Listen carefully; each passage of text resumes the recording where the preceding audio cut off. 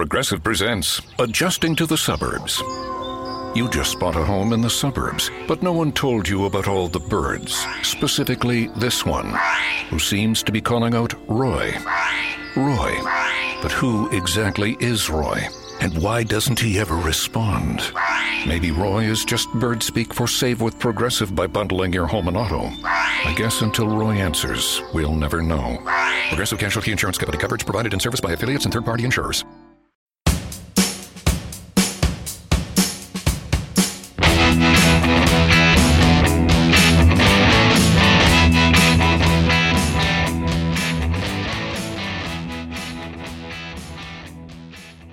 And welcome to No Filler, the music podcast dedicated to sharing the often overlooked hidden gems that fill the space between the singles on our favorite records. My name is Quentin. I've got my brother Travis with me today, and we're bringing another episode from the vault. We're going to jump back, and we're going to share our episode on A Tribe Called Quest's album from '91, The Low End Theory. We thought this would be an awesome way to kick off Black History Month. Dude, I think to this day, this episode is probably our best one. Really. Yeah, I agree with you, man. I went back and listened to it recently, and we were super stoked at the thought of like, hey, this is our first episode on rap. And to this, it's our only episode on rap to this day, right? And so like we really brought like our energy into the research and stuff, and into the sort of digging into sort of the history of the movement that the tribe was part of, you know, and just the scene and the environment and like the circumstances around rap music and stuff like that at that time. The golden age of hip hop, yeah, it was when they realized that this music was really starting to reach like the global stage. And so that kind of changed the way that they approached their songwriting and kind of the message that they wanted to share in their music. So yeah, we dive into all that. We go pretty deep into it.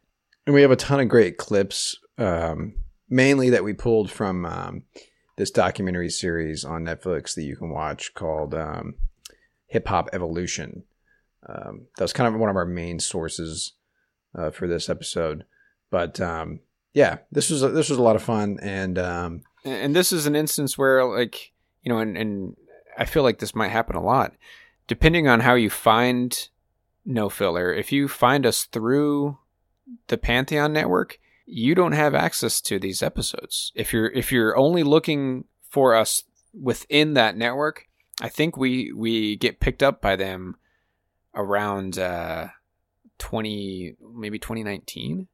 So this episode is not going to be in your feed unless you subscribe to us separately from Pantheon. So there's tons of episodes that a lot of people just may have never even known were there, you know? That's right. And that's one of the reasons I don't feel terrible about continuing to recycle episodes.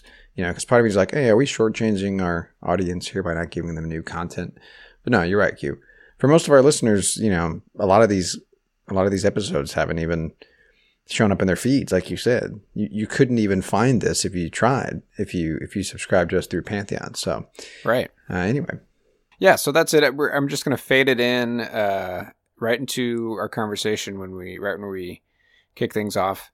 And yeah, we thought what better way to celebrate Black History Month than to just share music that we love from Black artists. And we're kicking it off with A Tribe Called Quest. What an awesome album. Really great episode. I'm excited to play it for y'all. All right. So we hope you enjoy this episode.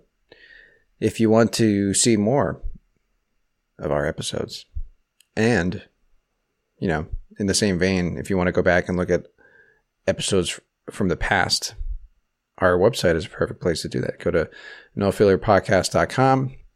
You can see all of our episodes going all the way back to episode 1, including show notes for each one, which has track lists and any sources that we may have referenced or cited So if we talk about a YouTube video or something like that, we'll throw a link to the YouTube video on the show notes page.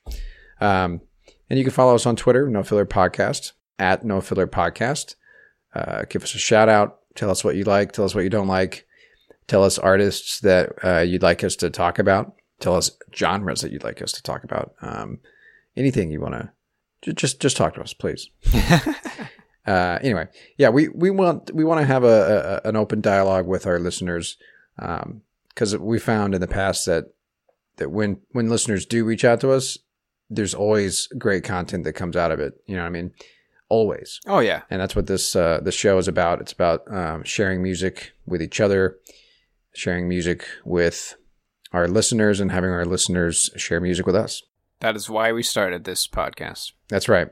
So the best place for you to do that is the Twitterverse, or you can, if you want to get really crazy and send us a nice long message, you can do that on our contact page at the website that I mentioned earlier.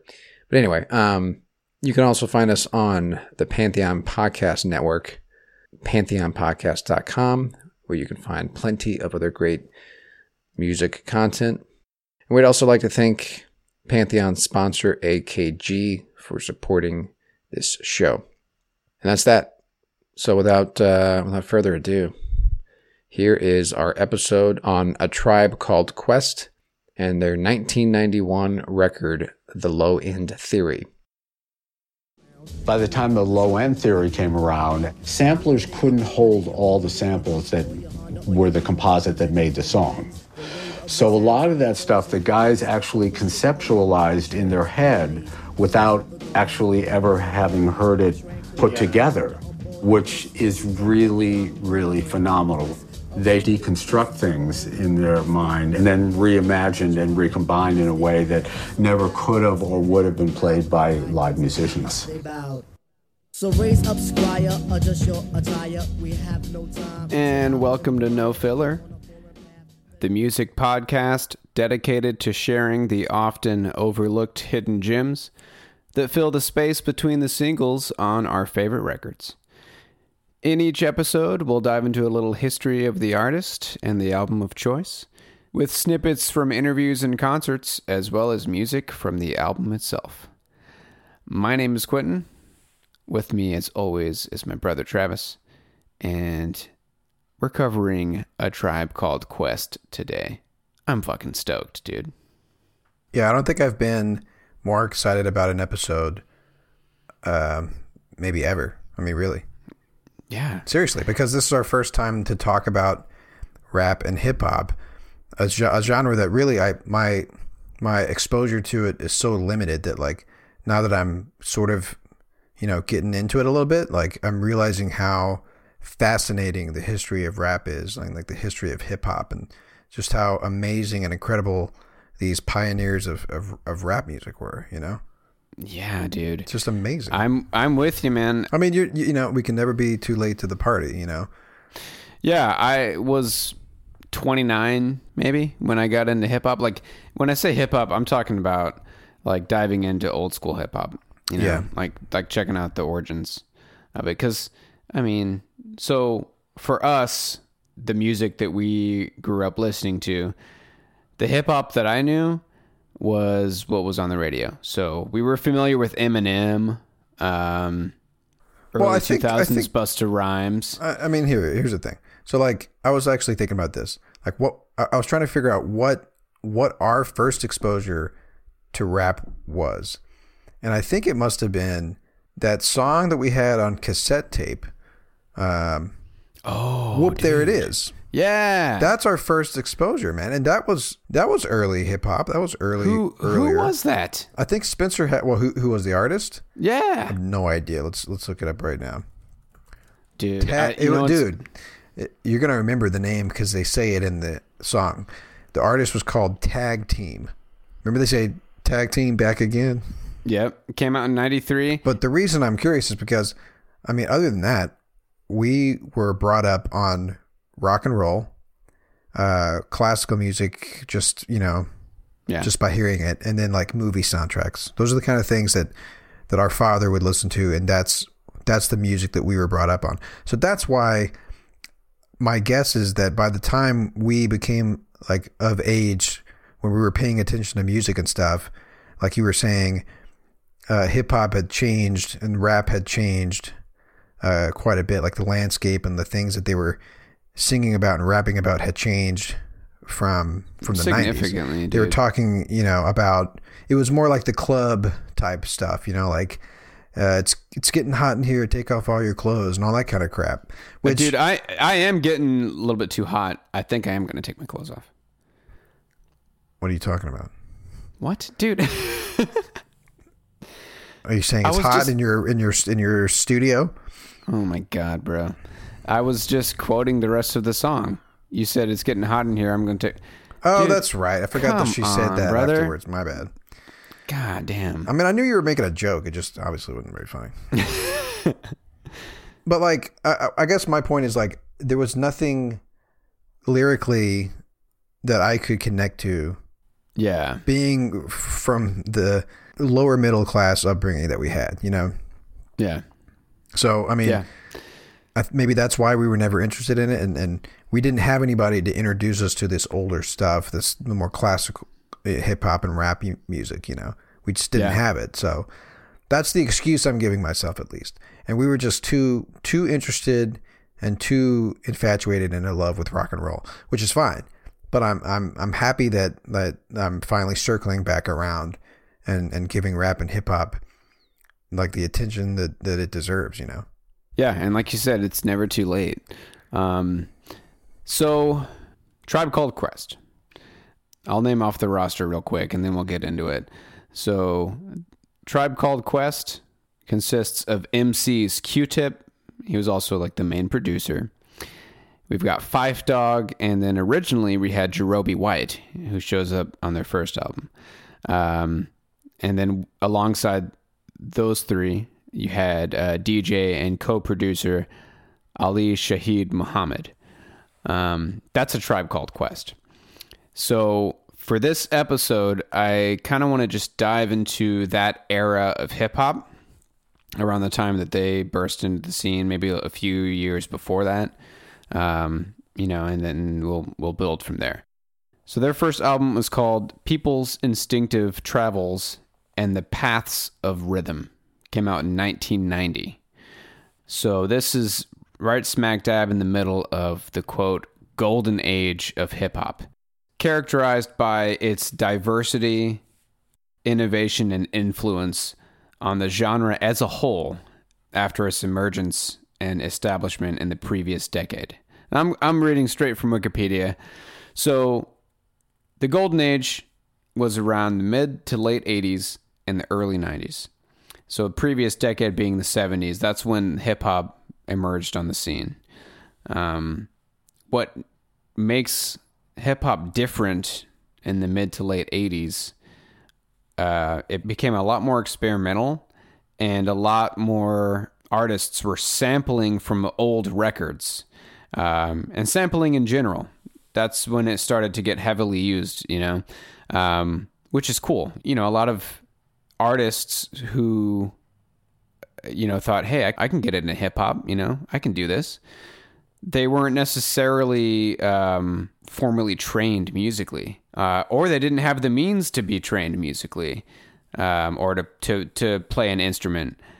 But if they had a good ear for sound, they could just sample music from the records that their parents had. Well, that's the thing. And go from there. So that's what I like about the history of these pioneers, is just how, what it seems like with rap and hip hop, the barrier to entry is so low because literally all you need is your voice, as far as like how you get your name out there and how you potentially get started. There's this quote from, and I don't know, have we mentioned that series on Netflix? No, yeah, but let's go ahead and do that, dude. So there's this series out on Netflix called the Hip Hop Evolution. Is that right? Yeah, Hip Hop Evolution. Yeah, so I'm learning a lot about the history of hip hop and rap through this series. There's this quote from this guy. His name is Lawrence Chris Parker. He went by KRS-One, and he was part of the Boogie Down Productions. Yeah, and we're gonna talk a lot about them, dude. So, you know what KRS-One stands for? I do, but not off the top of my head. Knowledge reigns supreme over nearly everyone. Well, there you go. So Damn. you gotta have that. You gotta have that attitude when you go into this kind of stuff. But anyway, so he had a quote that I really latched onto. He talked about, and sort of an anecdote that he shared. He said, to survive in the hood, the average person on the street had a rhyme, because your credibility and your reputation was tied to it. If somebody walked up to you on the street and said, spit a rhyme at me, and you didn't have anything, like, your reputation is done. Yeah. It seems like I think it seems like everybody knew it too, like in the hood. It's like, this is your chance to get out of the hood, is like, through rapping, through entertaining. And he even talked about how, like, he got some attention from like a social services worker because he was homeless. And, the worker asked him, like, hey, what do you want to do? Who are you? Like, what do you want to be? And he said he wants to be an MC and whatnot. And he, like, gave him like a line, like, and then the guy said, hey, I'm what's the guy's name? The Rock guy? Dwayne Johnson? No, motherfucker, no. Not Dwayne the Rock. The guy that he was partners with. Yeah. Scott LaRock. So Scott LaRock, that was his social worker. And he took him to the club that night because he said, hey, I'm a rapper, whatever. So anyway, they're there and, they're kind of like competing with these other guys or whatever. You know how they did these rap battles, right? Yeah. So anyway, he basically said to these guys, like, he put it this way, like, that his bread was on the line, as in, like, he said, y'all look like y'all ate today.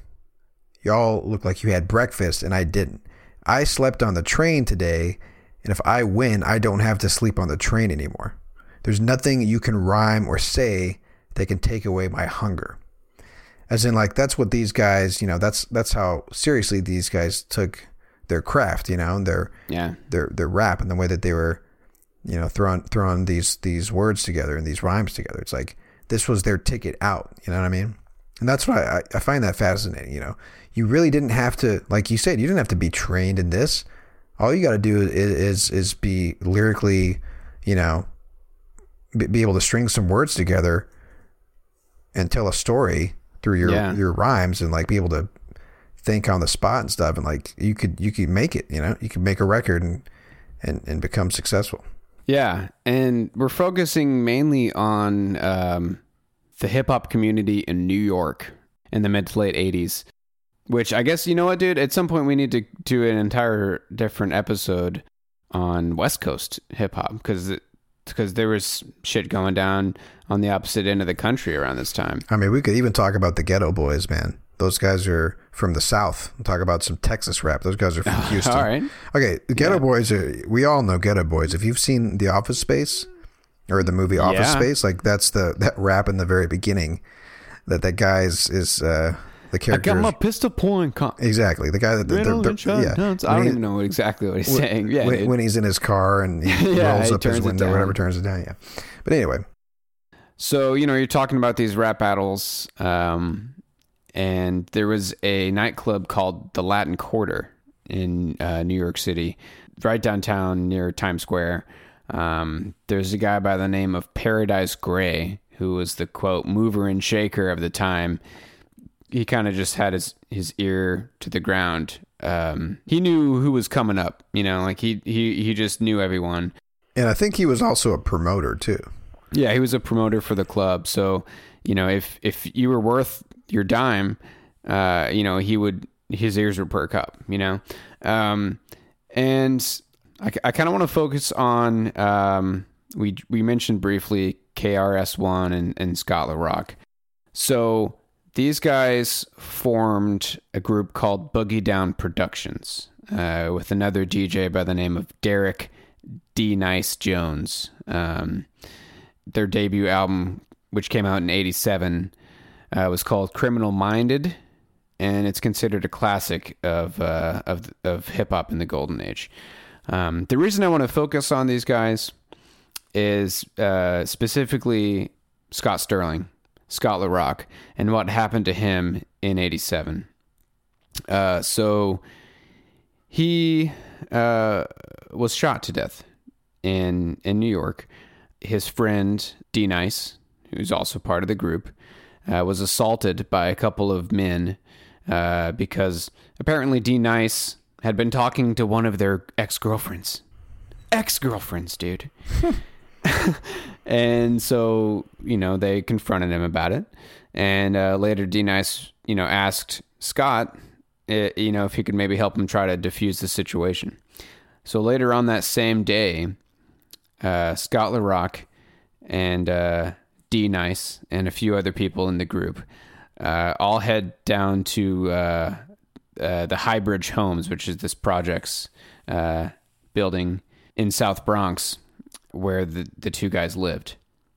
And the whole point of heading there was to defuse the situation, But because they rolled up with so many people, those guys were threatened.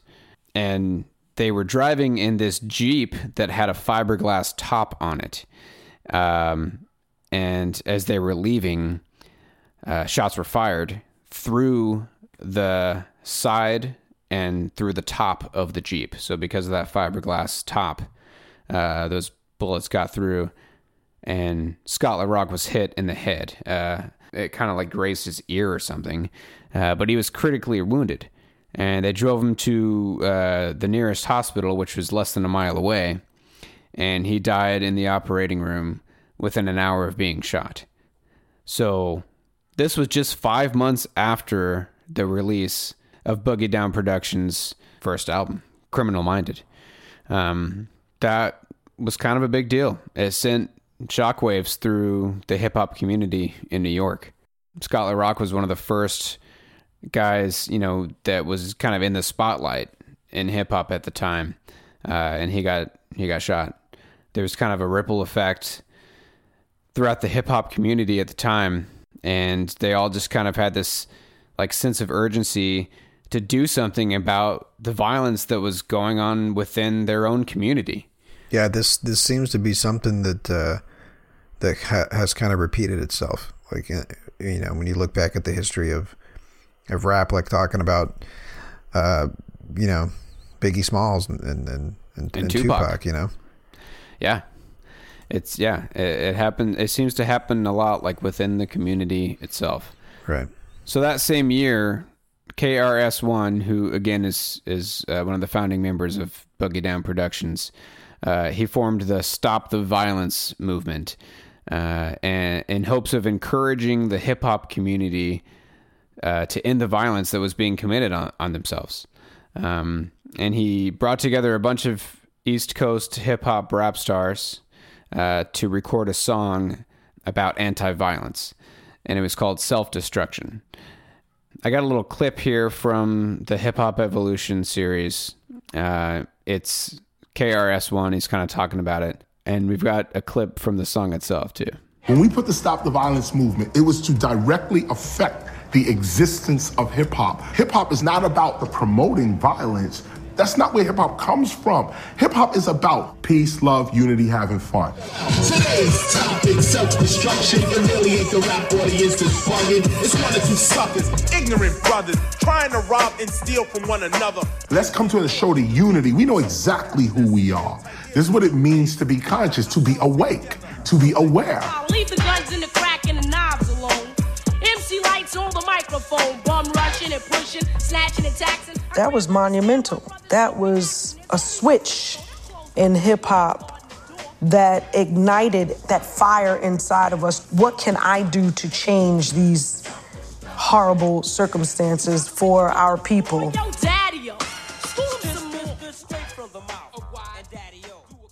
Dude, watching that episode and hearing about this for the first time, I just did so much respect for these people, Like, they recognized the problem, and they realized how big of a problem it was. And they immediately, they grouped together. I know that they had a lot of meetings at the Latin Quarter, with Paradise Gray and a lot of the other really important people within the community, and they talked about and brainstormed ways that they could change this. And, releasing an entire song with a bunch of stars from the East Coast, the entire song is about, respecting each other and embracing their heritage, like focusing on their African heritage, and just standing strong together and trying to put an end to the violence. I just have so much respect for that. Yeah. Especially since, like you said, they're embracing their heritage, they're all, in it together. And it seems like there's that kind of theme with like I was talking about earlier. It's like, hey, we're all recognizing that this is a way for us to get out of this this environment that we're in, as far as like the violence and whatnot. And so and this is, again, like, we have to preface this by saying that, like, I have no real history with any sort of an upbringing like this, so I have to be careful when I talk about stuff like this, right, to not sound completely ignorant. But like, what I'm saying is, like, it sounds like they acknowledge the fact that our circumstances are shit. Mm-hmm. There's violence and stuff around us. So when we start to perpetrate that violence on ourselves, right, like they acknowledge how counterproductive that is and how absurd that is, really. And that's what it seems like these movements kind of come out from that, right? It's like, we need to stop killing ourselves here and, like, band together, embrace our heritage. Like, we're in this together. Let's make something positive out of all this. Right. And, like, we need to be more than just the culture. Like, like, we've got this hip hop movement and it's this whole culture, but, like, we need to rise even above that and use this platform to showcase our heritage. A lot of people in the community at that time started to take on African or Islamic names. They really started to flex their consciousness. They would start wearing Zulu beads and African medallions, and they would shame anyone in the hip hop community who wore gold or, like, excessive jewelry. And see, that's the funny thing you said right there. Like, that obviously flipped again by the time that you and I were. Oh, dude. We're paying attention to rap and stuff when we were in middle school and whatnot. Because that wasn't even 10 years later. Right, dude. Exactly. It was all they rapped about was the cars they drove, the jewelry they wore, and it's the money same, they had. It's the same now, man. Right, exactly. Now, I mean, I also, again, want to try to think about why that is. It's like, they're celebrating the fact that, once again, they have escaped their circumstances that perhaps they grew up in and whatnot. That's why they rap about all their possessions and stuff. It's like, hey, we made it, Yeah. We did it. I think about the same thing with professional athletes. You get right out of high school. You've never been financially independent, or you've never had to live on your own within your own means, and you get handed millions of dollars. You don't know what to do with it, so you just spend it all and you show it off. But it's these hip hop artists during this time were very conscious about the impact that they could have, like the positive impact that they could have, if they were more conscious about it. So out of this movement comes the Native Tongues, and that is a collective of artists that had their main focus was on positive-minded, good-natured, Afrocentric lyrics. So they were closely tied to the Universal Zulu Nation. That is it's an international hip-hop awareness group, originally. And that was founded by Africa Bambaataa. I was going to say, like, I recognize the words Zulu Nation from that song Planet Rock. I'm sure he probably drops the name elsewhere, but I was listening to some Africa Bambaataa stuff. Yeah. And the song Planet Rock, that he talks about Zulu Nation. Yep.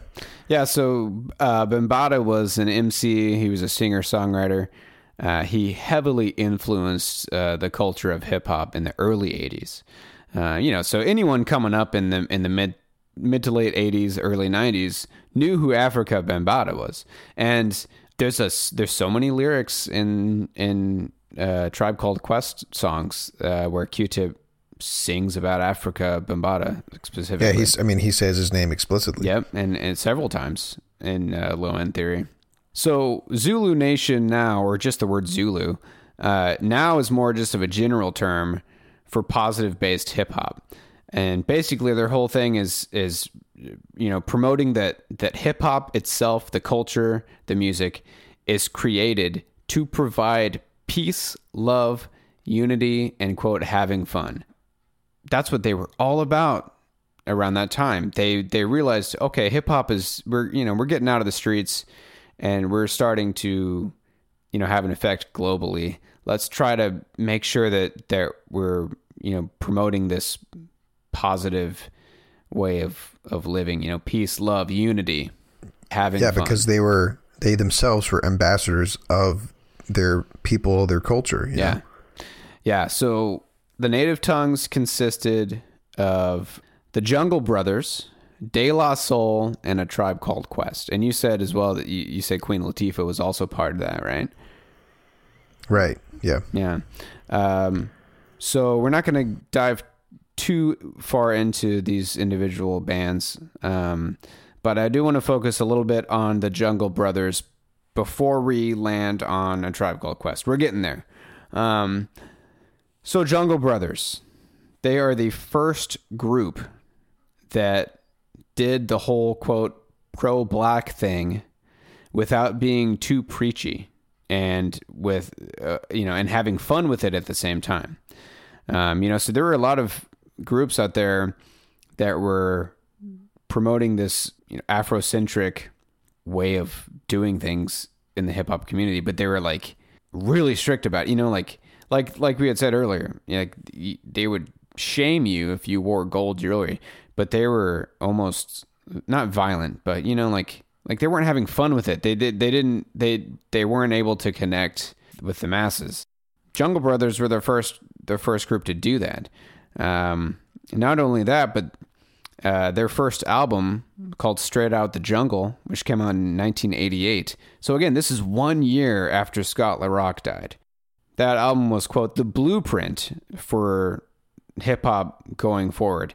It was jazzy and it was quirky, and it totally went against the grain. After that album came out, the stage was set for hip hop groups to engage with jazz.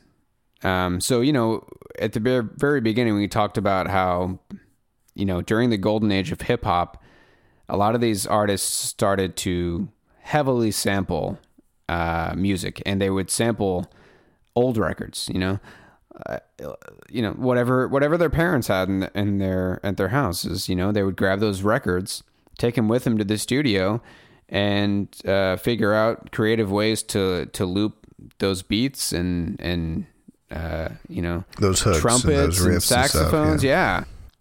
So it made the hip hop around that time, very eccentric, and it kind of like bridged the gap between generations. Tribe Called Quest was one of those bands. Specifically, Q-Tip was really, really creative in his use of sampled music. That's another thing that really grabbed my attention. I think I always knew that hip hop and rap sampled stuff heavily, but when I heard Q-Tip talk about and maybe we're jumping the gun here by saying this quote, but he was saying that because they didn't have that background, or they weren't brought up with musical instruments, they didn't really know how to play.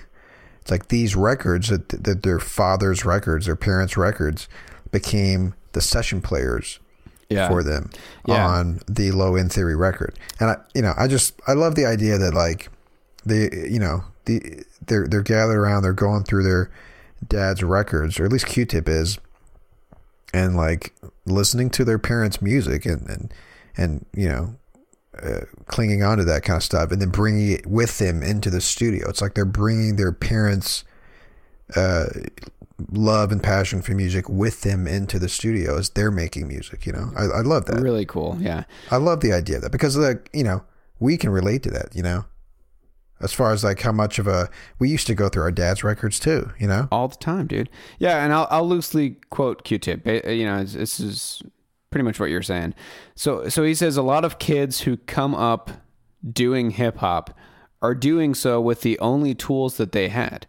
All we had were records. We're making do with what we have. So we take these turntables and they become our instruments.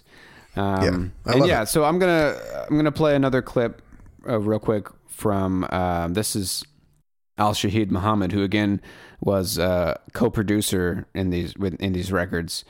He talks a little bit about sampling these old jazz records. When a lot of these records were created, there were so many limitations and restrictions on their life. So the only opportunity that maybe an artist had to completely express themselves without being smacked over the head and thrown into jail just for feeling was when they got in those records and they played. So if you hear a Lee Morgan, there's so much in every note, in the melody, the grace, the freedom. There'd be a few notes and there'd be the space. That's jazz.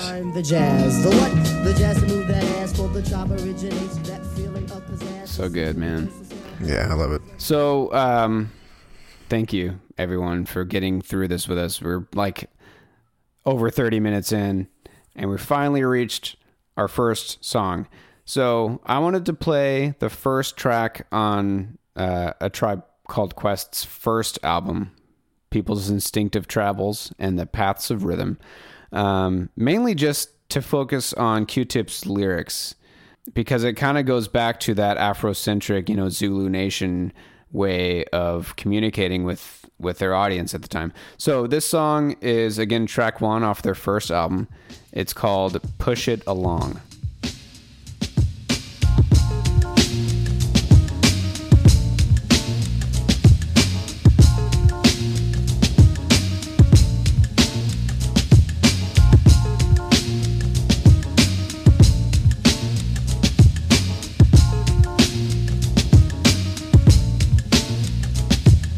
Q-Tip is my title, I don't think that is vital for me to be your idol, but dig this recital. If you can't envision a brother who ain't dissing, slinging this and that, cause this and that was missing. Instead it's been injected, the tribe has been perfected. Oh yes, it's been selected, the art makes it protected. Afrocentric living, Africans be giving a lot to the cause, cause the cause has been risen. Some brothers they be flamming, thinking we ain't slamming, coming off like the days when we used to wear the Tanzan. A blue collar talker, hemisphere stalker, a glass of OJ and a 10-mile walker. If you're in a Jeep and you dig what you're hearing, can I get a beep and a side order of cheering? I am what I am, that's a tribal man. We all know the colors, we all must stand. As we start our travels, things they will unravel. Que sera sera, for this unit is like gravel. Won't be gone for long, listen to the song. If you can't pull it, all you gotta do is push it along, push it along, push it along, yeah, push it along. Man, that is crazy, dude, because as I was listening to that drum beat, I recognized that drum beat from a song, a trip hop song that I'm familiar with, that I used in one of my mixtapes for New Dust back in the day. Really? Yeah, and I looked it up and like that was the song. Like I remembered it correctly. It was this guy called DJ Cam, mm-hmm. and the song is called Mad Blunted Jazz. Like the drum beat was just instantly recognizable to me. So anyway, that's just crazy. I love how that shit happened. So that song came out in 95. So it makes you wonder, was DJ Cam sampling that drum beat because he too came across it and realized that it'd be a good drum beat for his song, or did he sample it because he's paying homage to Tribe? Yeah. It makes you wonder. Yeah, I just love I love the idea, and you were saying this too earlier, how an entire genre spawned from people who didn't have the means. They didn't grow up in an environment that allowed them to learn instruments, but they realized, oh, I can manipulate these sounds and loop them, and all I need is a turntable, and I can take these old records and I can make new music out of it, and that's still happening today. Yeah, it goes back to our conversation about dub, early dub music, and we talked about this on our Tosca episode, on our sidetrack for the Tosca episode. Yeah, we talked about how early dub artists, like you said, it's what they had available to them. It was a turntable and a collection of records, and you could make music on it. And I think rap comes from that, because then they just started to rap over it, you know? Right. Same thing, but now we're rapping on top of it. Yeah. So I'm not going to read the lyrics. You can look it up, you know, but I'm sure you heard. He talks about Afrocentric living. He talks about the quote cause, and that cause being risen. You know, it's all about they're just right smack dab in the middle of that movement. And to put all this in perspective, dude. So again, this album came out in 1990. Guess what the number one song in America was in 1990? I know what the answer to this is, dude. What? It was Vanilla Ice, Ice Ice Baby. Yeah. So, which is funny because he sampled the David Bowie track, right? The Queen David Bowie song, Under Pressure, right? So it's like everybody was. I mean, that's what they were doing. So it's not, it's not like Tribe was the first to sample music. No, but the reason I wanted to bring up the Vanilla Ice was number one is that, like, I'm not going to pull it up, but like, what were the lyrics in Vanilla Ice? In Ice Ice Baby, what were those lyrics? They were probably super shallow and pointless. And, bands like Jungle Brothers, A Tribe Called Quest, and De La Soul, during that same time, they were doing the same thing, but their lyrics were meaningful, and it was a whole different side of the hip hop coin. People's Instinctive is just a really fun debut. It's really great. So, shit, man, we need to get into Low End Theory. Let's do it. Yeah, we do. Yeah. So, this was released in September of 91. So just 1 year after, People's Instinctive. From this point on, really, we're just going to play the tunes, we're going to focus on the lyrics and play the tunes, I think we've covered enough history. I mean, look, I think it was important for us to spend some time on this. Like we said, this is our first discussion about this on this podcast. So obviously we can't cover the entire history of hip hop and rap in, 30 minutes, but hopefully this just gives some context into why Tribe was so important. Yeah. And really for us, dude, I know you're in the same boat. What I love about this style, I guess, of hip hop and hip hop around this time was those heavily sampled jazz beats. Yes, and absolutely, and man. Saxophone, and that's kind of what got me interested in, that was kind of the same. My foot in the door was through the jazz samples. Absolutely, because I love down tempo. I love trip hop. Yeah, and I love blurring these genres. And like they had said about the golden age of hip hop, what made it so special was that it was kind of bridging the gap between generations. And like he said, these guys were just pulling records from their parents' collection, bringing it into the studio with them. Exactly. I love that. Like you said, it's like it's bringing in the previous generation's music into their own music. I love that. Yeah. So Q-Tip's solo on the first track on Low End Theory, he kind of introduces himself too. It's really cool. So I only have one clip for this one. It's track 1 on the Low End Theory. It's called Excursions.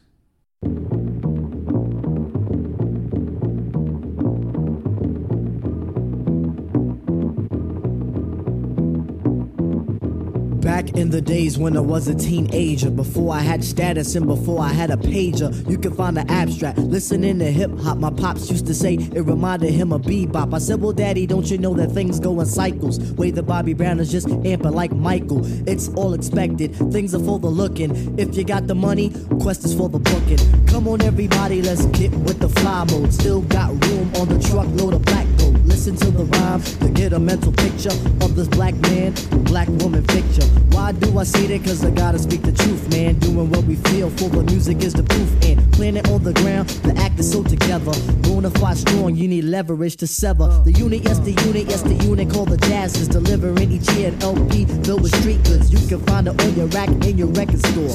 If you get the record, say your thoughts are adored and appreciated. Cause we're ever so glad we made it. We worked hard, so we gotta thank God. dishing out the plastic, do the dance till you're spastic. If you diss, it gets drastic. Listen to the rhyme, cause it's time to make gravy. If it moves your booty, then shake it, baby. All the way to Africa, aka the motherland. Stick out the left, then I'll ask for the other hand. That's the right hand, black man. Only if you are noted as my man. If I get the credit, then I think I deserve it. If you fake news, don't fix your mouth to word it. Get in the zone of positivity, not negativity, cause we gotta strive for longevity. If you buy Chuck, what's in that? What? A pair of Nike size 10 and a half. Yeah, we gotta make moves. Never, ever, ever do a fake moves. We gotta make moves. I mean, yeah, he even shouts it out to his father. You know, he talks about, my pops used to say it reminded him of bebop. I said, don't you know that things go in cycles? I love that idea, right? So he just said, like, hey, he's basically what we just talked about, how like things go in cycles. Like, yep. Rappers from that generation were borrowing samples and stuff from jazz records and old bebop records and stuff. So there you go. He teased it up for us right there. Yep. The first line, back in the days when I was a teenager, before I had status and before I had a pager, you could find the abstract, which was another nickname for himself. You can find the abstract listening to hip hop. There you go. Yeah, he just grew up on it. And that's another thing too. Like him and Fife go back to childhood. They were childhood friends. Apparently, they went to church together. Grew up in the same neighborhood. Yeah, and they were rhyming together since they were kids. Like literally since they were kids. This has been a dream of theirs, like a vision that they've been striving towards since they were kids. Well, yeah. Apparently, they had rap demos when they were 11 and 12. Yeah, that's so. I think it was. They had demo tapes. Yeah.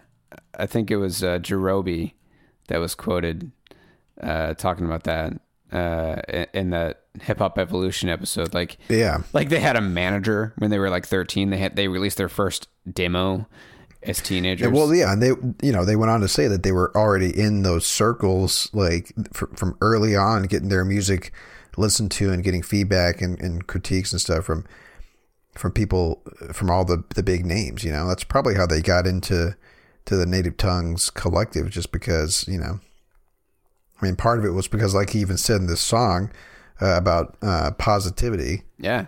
Get in the zone of positivity, not negativity.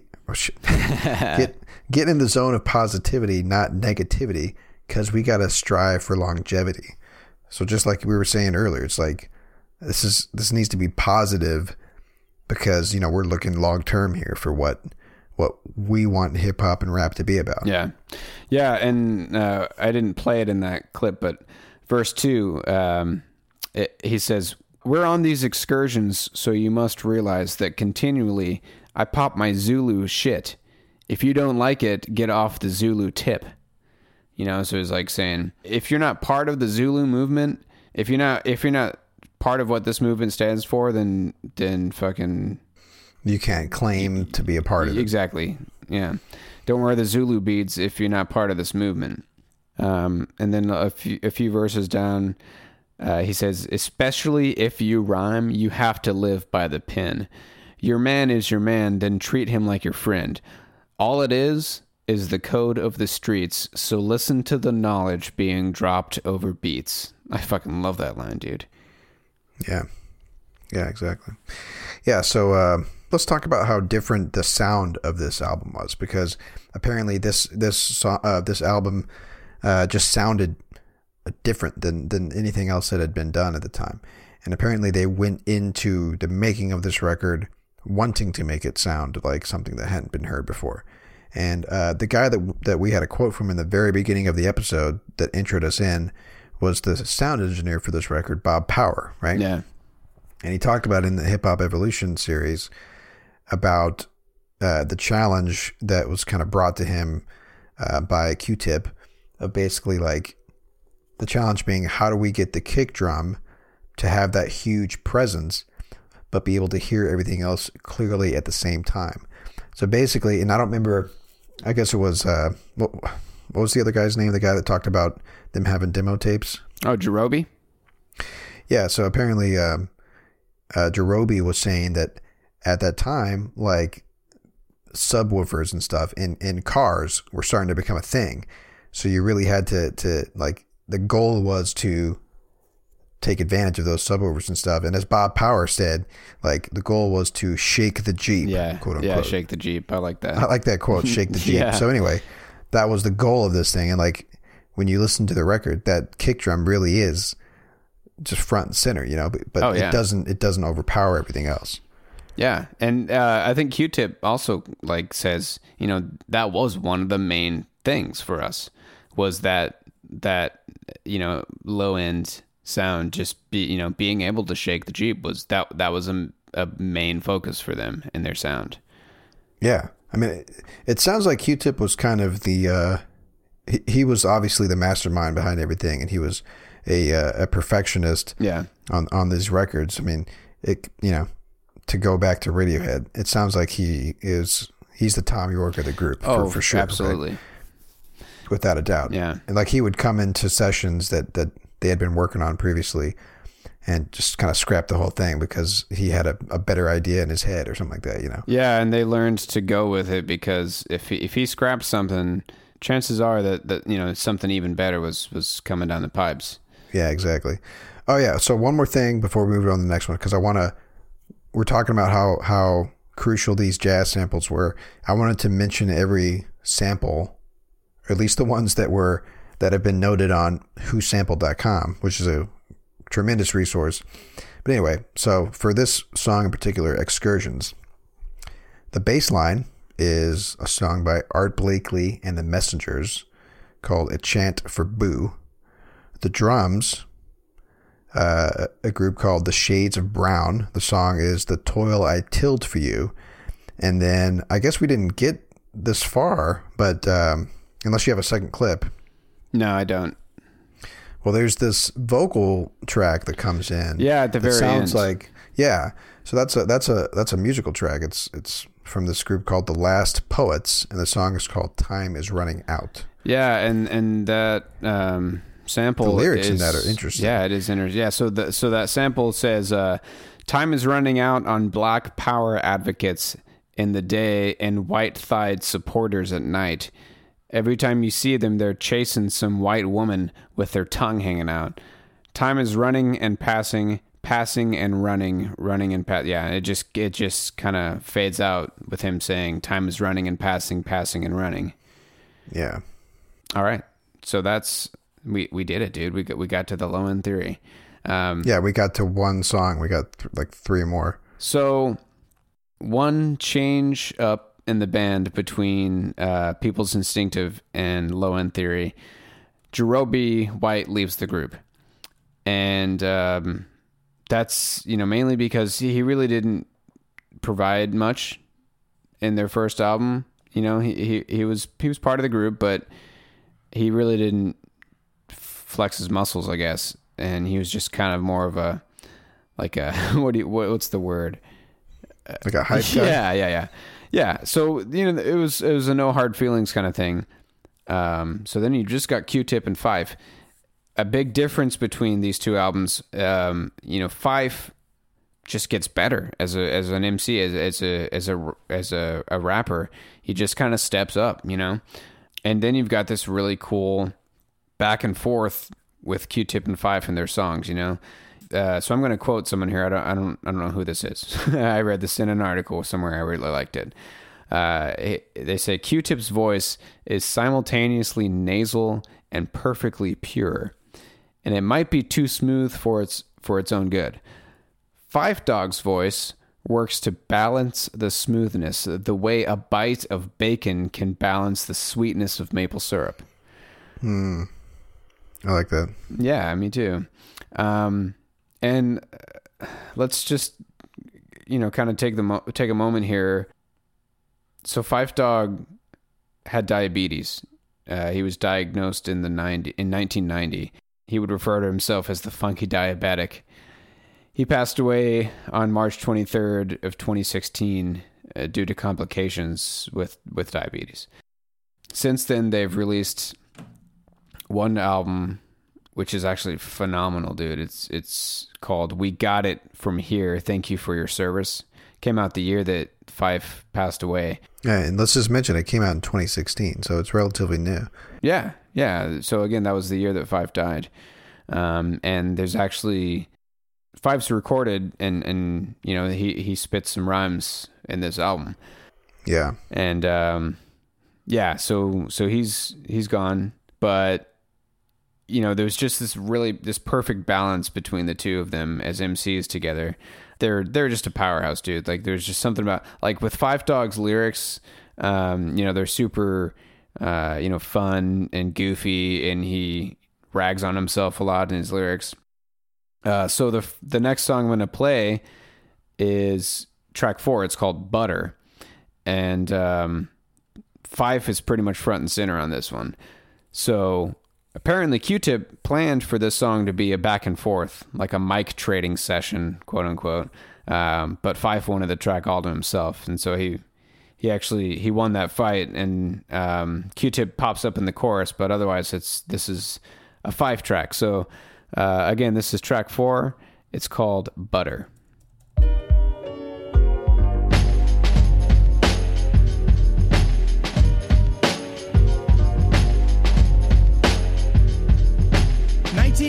Senior year at Garvey High, where all the guys were corny but the girls were mad fly.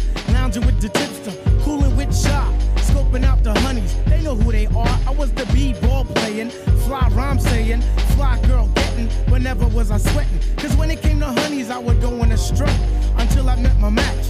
Her name was Flo. Yeah, I messed around with the one called Flo. All the troopers round the way used to call her a hoe. But deep down in my heart, I knew that Flo was good to go, cause I thought it was me, like Belle Biv DeVoe. But little did I know that she was playing with my mind. The only thing I've learned is good girls are hard to find. I feel like Heavy D, I need somebody for me, not someone whose mind is blanket trying to juice me for my banks. Swinging with my main man Lucky behind my back. What type of crap is that? Yo, how's about a smack? Word life, I can't front. Thought I was all that, but now it seems I've met my match. I was a stone cold lover, you couldn't tell me jack. Settling down with one girl, wasn't trying to hear that. I had Tanya, Tamika, Sharon, Karen, Tina, Stacy, Julie, Tracy. Used to love them, leave them, skeeze them, tease them, find them, lose them, also abuse them. My whole attitude was new day, next hunt. And believe it or not, they all got done. But here comes Flo with the crazy whip appeal, and I'm Ultra Man, like Alexander O'Neal. Is this really love? Then again, how would I know? After all this time, trying to be a super hoe. She finally played me, but yo, I'd find another, cause I've got the crazy game, and yo, I'm smooth, hey, yo, like butter. It's like butter. It's like butter, baby. It's like butter. It's like butter, baby. It's like butter. It's like butter, baby. It's like butter. It's like butter, baby. It's like butter. It's like butter. So right there, that saxophone that you're hearing in the background that Q-Tip is rapping over, it's a song by Gary Bartz called Gentle Smiles Saxy in parentheses. And what's funny is, like, you can hear another vocal track that Q-Tip is singing over in addition to that sax, and that's also on that record. So it's like they couldn't split the sax from the vocal track on that sample, so it's just thrown in there. So that's Gary Bart's vocals. Interesting. I didn't even notice that. Yeah, there's a couple other samples in here. The main hook and riff that you're hearing in the beginning is a song called Young and Fine by The Weather Report. And then the drums throughout the track is a song by Chuck Jackson called I Like Everything About You. So if you go back and listen to it's kind of interesting to go and listen to these songs too, because it gives you a clue into the type of music that was just laying around the house, you know, when Q-Tip was growing up. Yeah. So, you know, again, in their first album, People's Instinctive, Fife wasn't really front and center. You know, like he just wasn't in the right mindset. Like he just didn't care so much, you know. He was, quote, having fun and chasing girls at the time. And Q-Tip pulled him aside. He says, yo, that's what he said. You know, I'm about to start recording this next album. I want you on a couple of the songs, but you have to take it serious. And Fife kind of took that in consideration. And along with the last couple shows that they did for their first album, he realized, okay, hey, this could be a serious thing.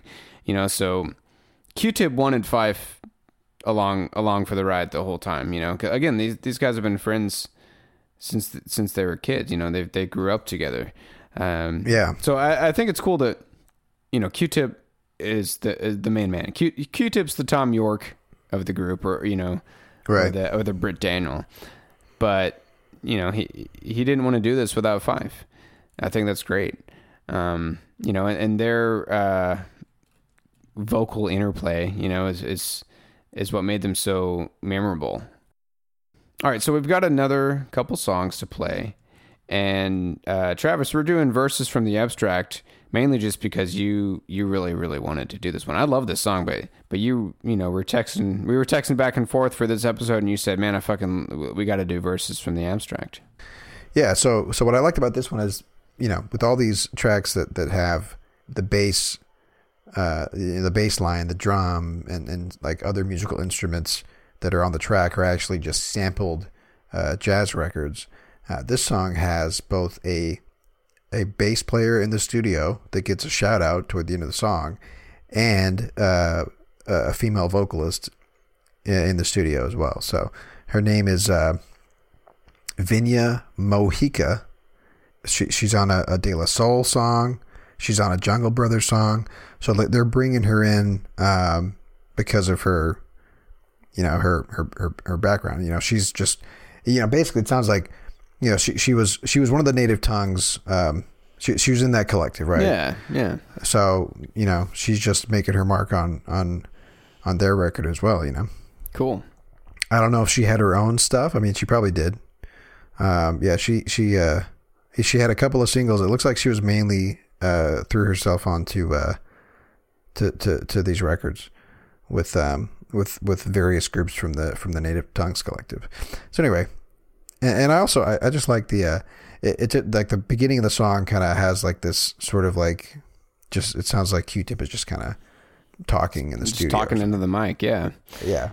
So let's hear it. So this is the next track right after Butter. It's track 5. It's called Verses from the Abstract. I had a dream about my man last night. And my man came by the studio. And his name is Busta Rhymes, in effect. Shaheed is in effect. Fife Didog is in effect. Check it out and give me my spec. I'm moving, yes I'm grooving, cause my mouth is on the motor. Use the coast in the morning to avoid the funky odor. Can't help being funky, I'm the funky abstract brother. Funky in the sense, but I play the undercover. Once had a fetish for some booty. Now I'm getting funky in my rapping, that's my duty. Brothers tend to jock on the style in particular. If you got the ego like some brothers, then I'll get with you. But if I don't pursue, then I just don't give a My motto in the 90s is be happy making ducks. Girls love the gym because it causes crazy friction. When it goes up in, it fluctuates the addiction. I still understand the oof, cause that's what I'm at for. I'm hooked on the swing, so just call me the music whore. Women love the voice, brothers dig the lyrics. Quest the people's choice, we thriving for the spirit. If you can't hear it, then get the wax utensils. Write my rhyme straight up, don't get with no fancy stencil. The rhymes be getting sweet, we stay away from talk. A perfectionist at work, perking up the art. If you want to battle, I suggest you check your clock. Your demise is coming up, and I want your man to watch. Be the prime example, a deeper still the sample. Insignificance, here I place you on the mantle. Born up in Harlem, reside now in Jamaica. The girl I used to rock, her mom's was a Quaker. And what does that make her? The evil money taker, the crazy move faker. I use that to break her. Fife is in the house. Uncle Mike is in the house. Bob Power is in the house. Tim Latham is in the house. Wise Men is in the house. The Brand News is in the house. The JBs, they in the house. And J Lock, they in the house. I must regroup my thoughts and kick the next verse for my people.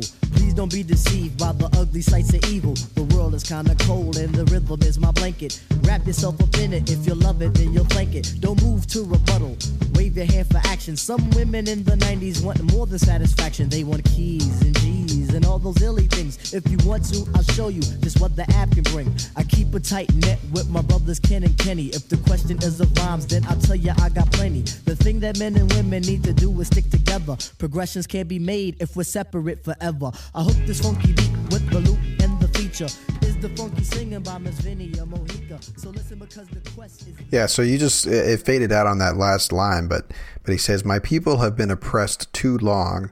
no more will we be down.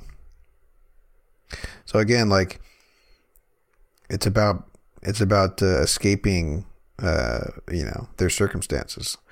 I feel like that's a lot. It seems like with these early rap records, and it happens still today, like a lot of times it's this collective effort, Yeah.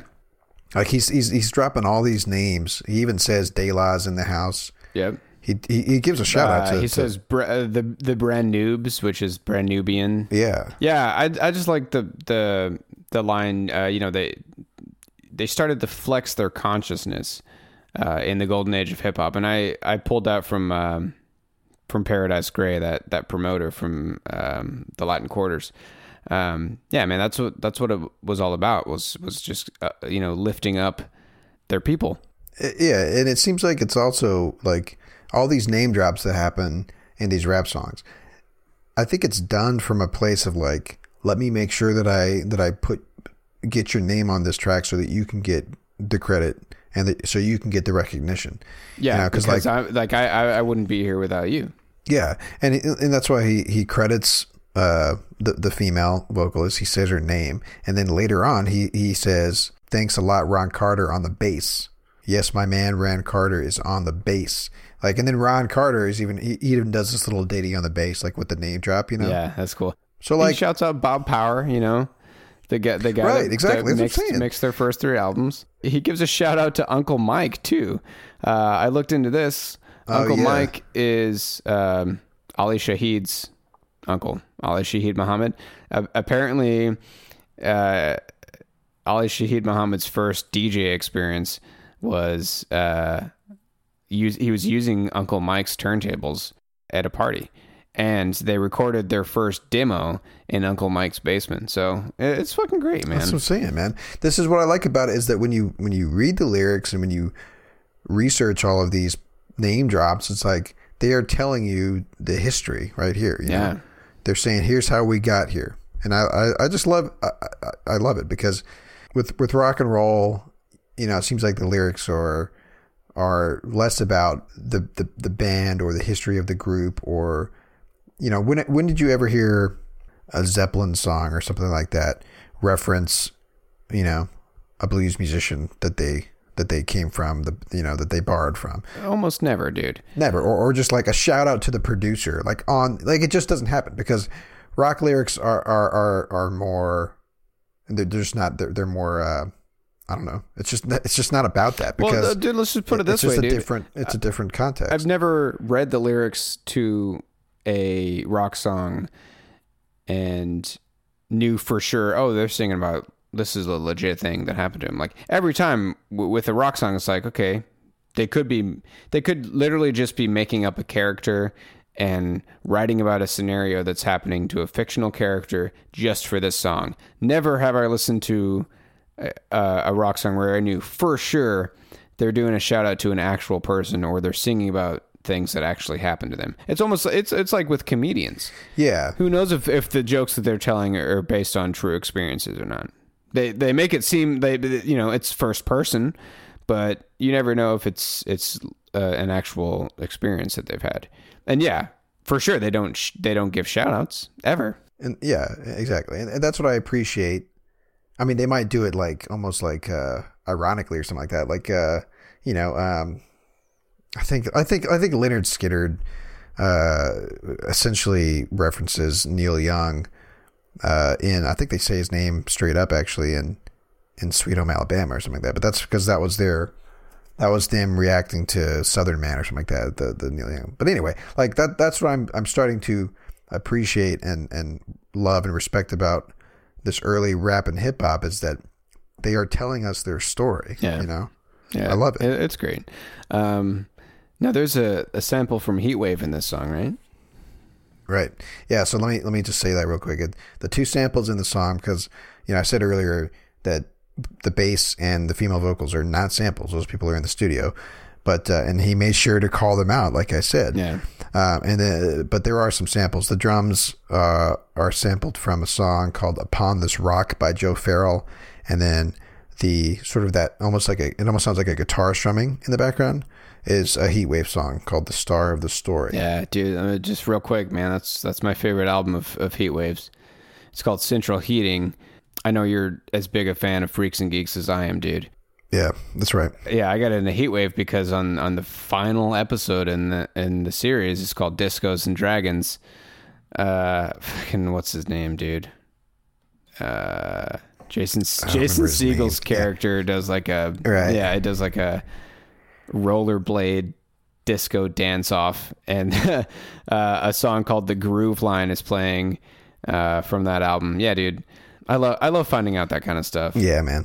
All right, so this is lengthy, bro. We got ourselves a long ass episode, but we're done. This is the last song we're gonna play for you. It's all about the lyrics again, dude. I love the lyrics in the song. I love the whole concept behind it. You know, yeah, it's a fun song. The man. execution, it's cool, dude. So, it's only 2.5 or so minutes long. We're just gonna play the whole song. So here is track 13. We're jumping down a few songs. It's called What?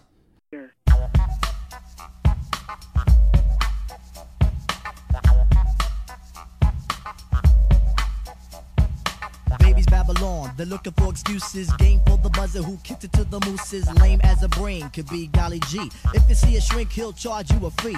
If you see me, you see the fee is nothing. We will feeble patience, all backs, no fronting. What is a party if it doesn't really rock? What is a poet, all balls, no cock? What is a war if it doesn't have a general? What's Channel 9 if it doesn't have Arsenio? What is life if you don't have fun? What is a what if you ain't got a gun? What's Ali without Shaheed Muhammad? Nothing. Kapelka makes you vomit. What is a quest if the players ain't willing? What is a pence if you don't have a shilling? Excuse me if I'm chilling. Hey, what? Say what? What's a fat man without food in his gut? What's a childbirth without the umbilical? What's United Parcels without the deliverer? What's Mama Son without Papa Son? What's martial arts without Daniel Son? What's Rashi without Tanya Tamika? What's Orange Juice or Dougie Doug without Shaniqua? Nada, not a damn thing. What's Duke Ellington without that swing? What's Alex Haley if it doesn't have roots? What's a weekend if you ain't knocking boots? What's a black nation without black unity? What is a child who doesn't know puberty? What is my label when I exit room status? What's menage a trois? Or that is, what is sex when you have 3 people? What are laws if they ain't fair and equal? What's Clark Kent without a telephone booth? What is a liquor if it ain't 80 proof? What are the youth if they ain't rebelling? What's Ralph Cramden if he ain't yelling at Ed Norton? What is coke snorting? What is position if there is no contorting? What is hip hop if it doesn't have violence? Chill for a minute, Dougie Fresh said silence. What is a Glock if you don't have a clip? What's a lollipop without the good ship? What's S&M if you don't have chains? What's a con artist if he doesn't have brains? What's America without greed and glamour? What's a MC if he doesn't have stamina? What's Music Factory without Mr. Walt?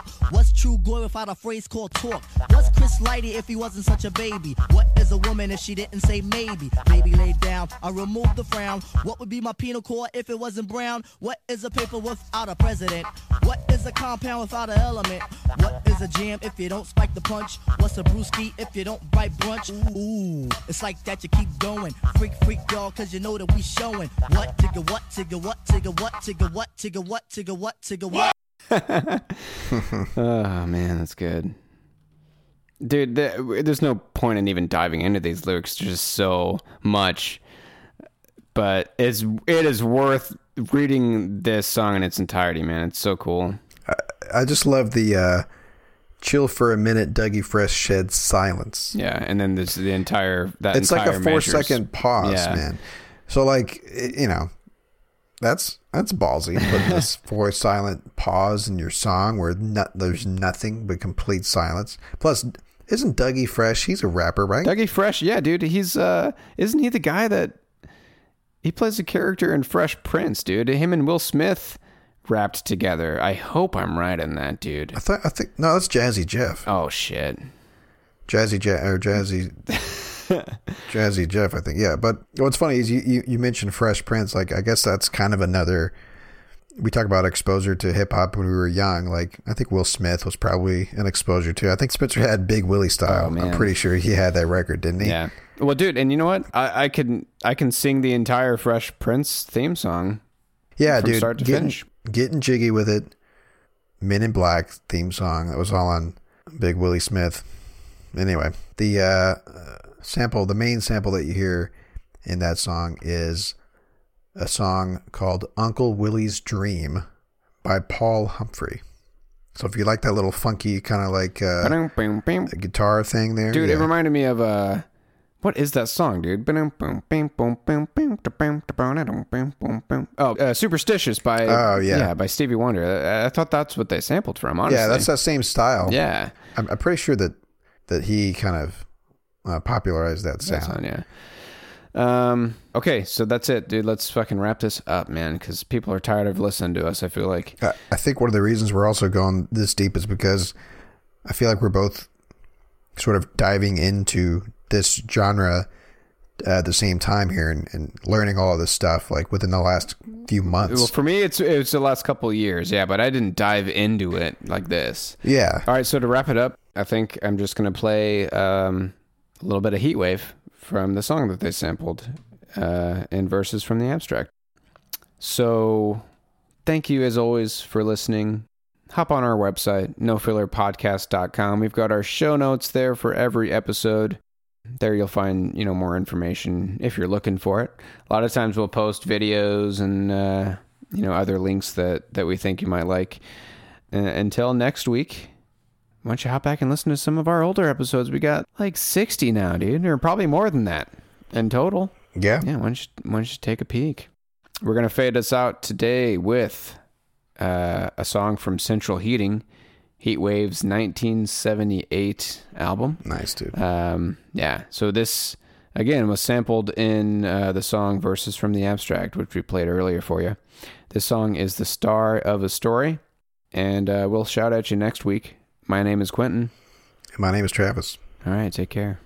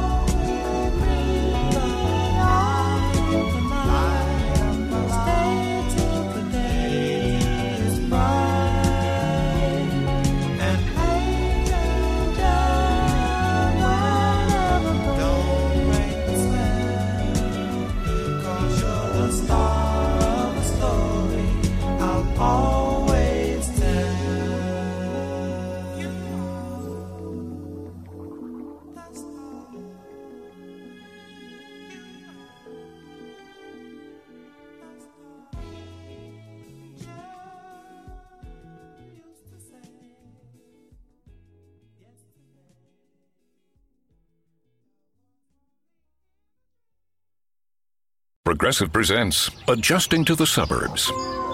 You just bought a home in the suburbs, but no one told you about all the birds, specifically this one, who seems to be calling out Roy. Roy. But who exactly is Roy? And why doesn't he ever respond? Maybe Roy is just bird speak for save with Progressive by bundling your home and auto. I guess until Roy answers, we'll never know. Progressive Casualty Insurance Company, coverage provided in service by affiliates and third-party insurers. It's NFL draft season, and that means it's time to start thinking about fantasy football.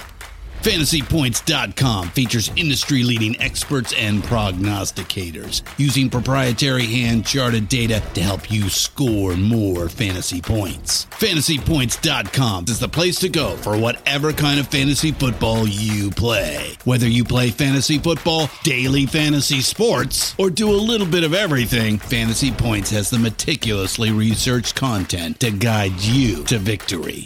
And why wait for the fall? Fantasy Points also covers the new spring football league, the UFL. Join the guru, John Hansen, Scott Barrett, Joe Dolan, and other massive names in the fantasy football universe with an exclusive offer. Use code Pantheon for 15% off any Fantasy Points package, including the all-in package, with access to every article, tool, and data nugget that Fantasy Points has to offer.